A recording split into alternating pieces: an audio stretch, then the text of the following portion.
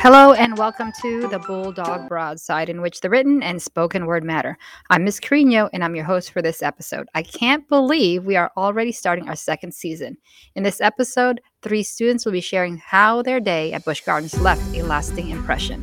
But before we do that, we will be starting a new segment on our podcast called Bites of History, in which we share facts about some very interesting and important people. Her name was Katherine Johnson, and she worked for NASA. She helped astronauts get safely to the moon and back with her math calculations. Also, she graduated college when she was only 18 years old. Amazing. And that is our Bites of History. Now on to our Bulldog stories. Hi, my name is Aiden, and I'd like to share some of my writing with you. And it's about roller coasters. Whoosh! I could hear from outside the gate of Apollo's chariot roar. Then there were butterflies in my stomach. Sam and I had been waiting to ride this one ride all night. However, while I was skipping to the line, I also felt like curling up in a ball. I walked up to the gateway of Apollo's chariot. The person working at the gate took out his measuring stick. I thought to myself that my dwarf size would not hold me back, but I just barely able to surpass the height standard by 1 inch. I jogged shakily to the line with Sam.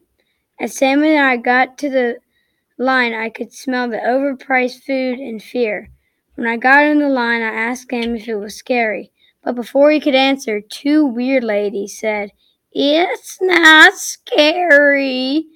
Though I was worried, I did not let it get to me. Whoosh, another train out of the station. That meant one more train until facing my fear. About 5 minutes had passed and it was finally my turn.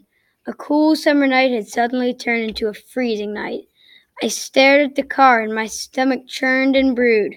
I stepped in the seat and it was deathly cold. However, before I got in the roller coaster and left the station, I met Dylan Scott, the country star I had been watching before I came on the ride. I waved and said hi. He waved and said, "Nice to meet you," back.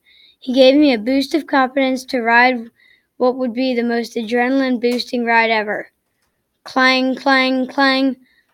I was on my way up to one of the tallest drops in Busch Gardens.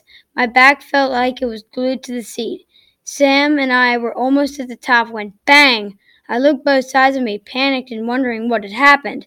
Then suddenly a bright light went off in the sky. I had realized fireworks were going off. Then I asked Sam if it was going to stop and drop, and it was an eye-watering 170 feet. He said yes, and I trusted him and thought a couple more seconds. Whoa, slow down, slow down. After I gained control of myself, I thought I would never trust a friend again. After I got off the ride, I was shaken and stirred. I could barely speak or walk. If I could ask for anything in the world, if it would be to take 5, but I was eagerly dragged along by Sam. After this experience, I would definitely love roller coasters a whole lot better, and I will also pay more attention to who I trust. Hi, my name is Addison, and today I'm going to be reading a story that I wrote about the first time I rode Mock Tower at Busch Gardens. "Please ride it with me," my mom asked. "Do I have to?" I replied. "You don't have to, but please do it," Mom said. "Fine," I said, but I had no idea what I had gotten myself into. My family and I decided to go to Busch Gardens earlier in the day. While we were getting ready to leave, my mom had asked me to ride the tallest ride there, Mock Tower. Here's how it all started. After riding a few other rides, it was finally time to ride Mock Tower. It was going to be just me and my mom because my dad had to stay with my 2 younger sisters, my older sister and my 1-year-old brother Gavin. We got in line, and even just thinking about getting on made me feel like I had butterflies in my stomach. It took a while for it to be our turn, and the whole time we were waiting, I was shaking. I couldn't believe I was about to get on the tallest ride in Busch Gardens. It was so tall, but if you stood under it and looked up, it looked kind of small. Before I knew it, we were getting on. The seats were red and smooth, and the handles were made of metal. Mama, I said, can I hold your hand until the ride starts? I asked. Eventually, I asked my mom how we were still going up. I didn't dare to look down. I was shaking in fear. Before I knew it, me, my mom, and along with a bunch of other random people I didn't know, were 240 feet in the air. I could see so many roller coasters like Tempesto.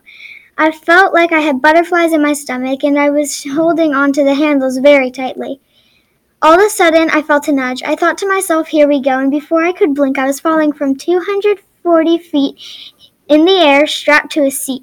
I was squeezing the handlebars and clenching my teeth, and all I could think about was that I'm on the tallest ride in Busch Gardens, and I hope my dad got this on camera. When it was all over, my mom helped me get out of my seat. She had a scared, happy, yet excited look on her face. I was shaking up. Shaken up. No, literally, when I got off, I was shaking. Me and my mom went over to my dad, two little sisters and big sister, and my little brother. And I told all of them what I was feeling the whole way up and the whole way down. Even my 1-year-old little brother, to be completely honest. I thought it was kind of fun. That day I learned that things that might seem scary can actually be fun. Now I have rode it again with my mom and older sister Cheyenne, and it's the funnest thing I've ever ridden. Hi, my name is Noah Burton, and I'm gonna read how the first time I was on the Griffin. Click, click, click, the sound was when I was buckled into the Griffin. It started in one afternoon. I wanted to ride every roller coaster at Busch Gardens, so I asked my dad if we could ride the Griffin. Are you positive? My dad mumbled. Yes, I said cluelessly. So we left our stuff with Mom and we went to the entrance. I was so eager to turn back, but we stuck to it. When we were almost to the roller coaster, I felt like my heart was beating 1,000,000 times a second. While waiting in the line, we got to the front. We got on the roller coaster, then we went to the front row of the roller coaster. I felt my heart beating 1,000 times per second. Then we got to the big hill, the hill that the Griffin was known for. In my head, I was thinking about every almost way this could go wrong. My seatbelt could break, the engine could stop running, then...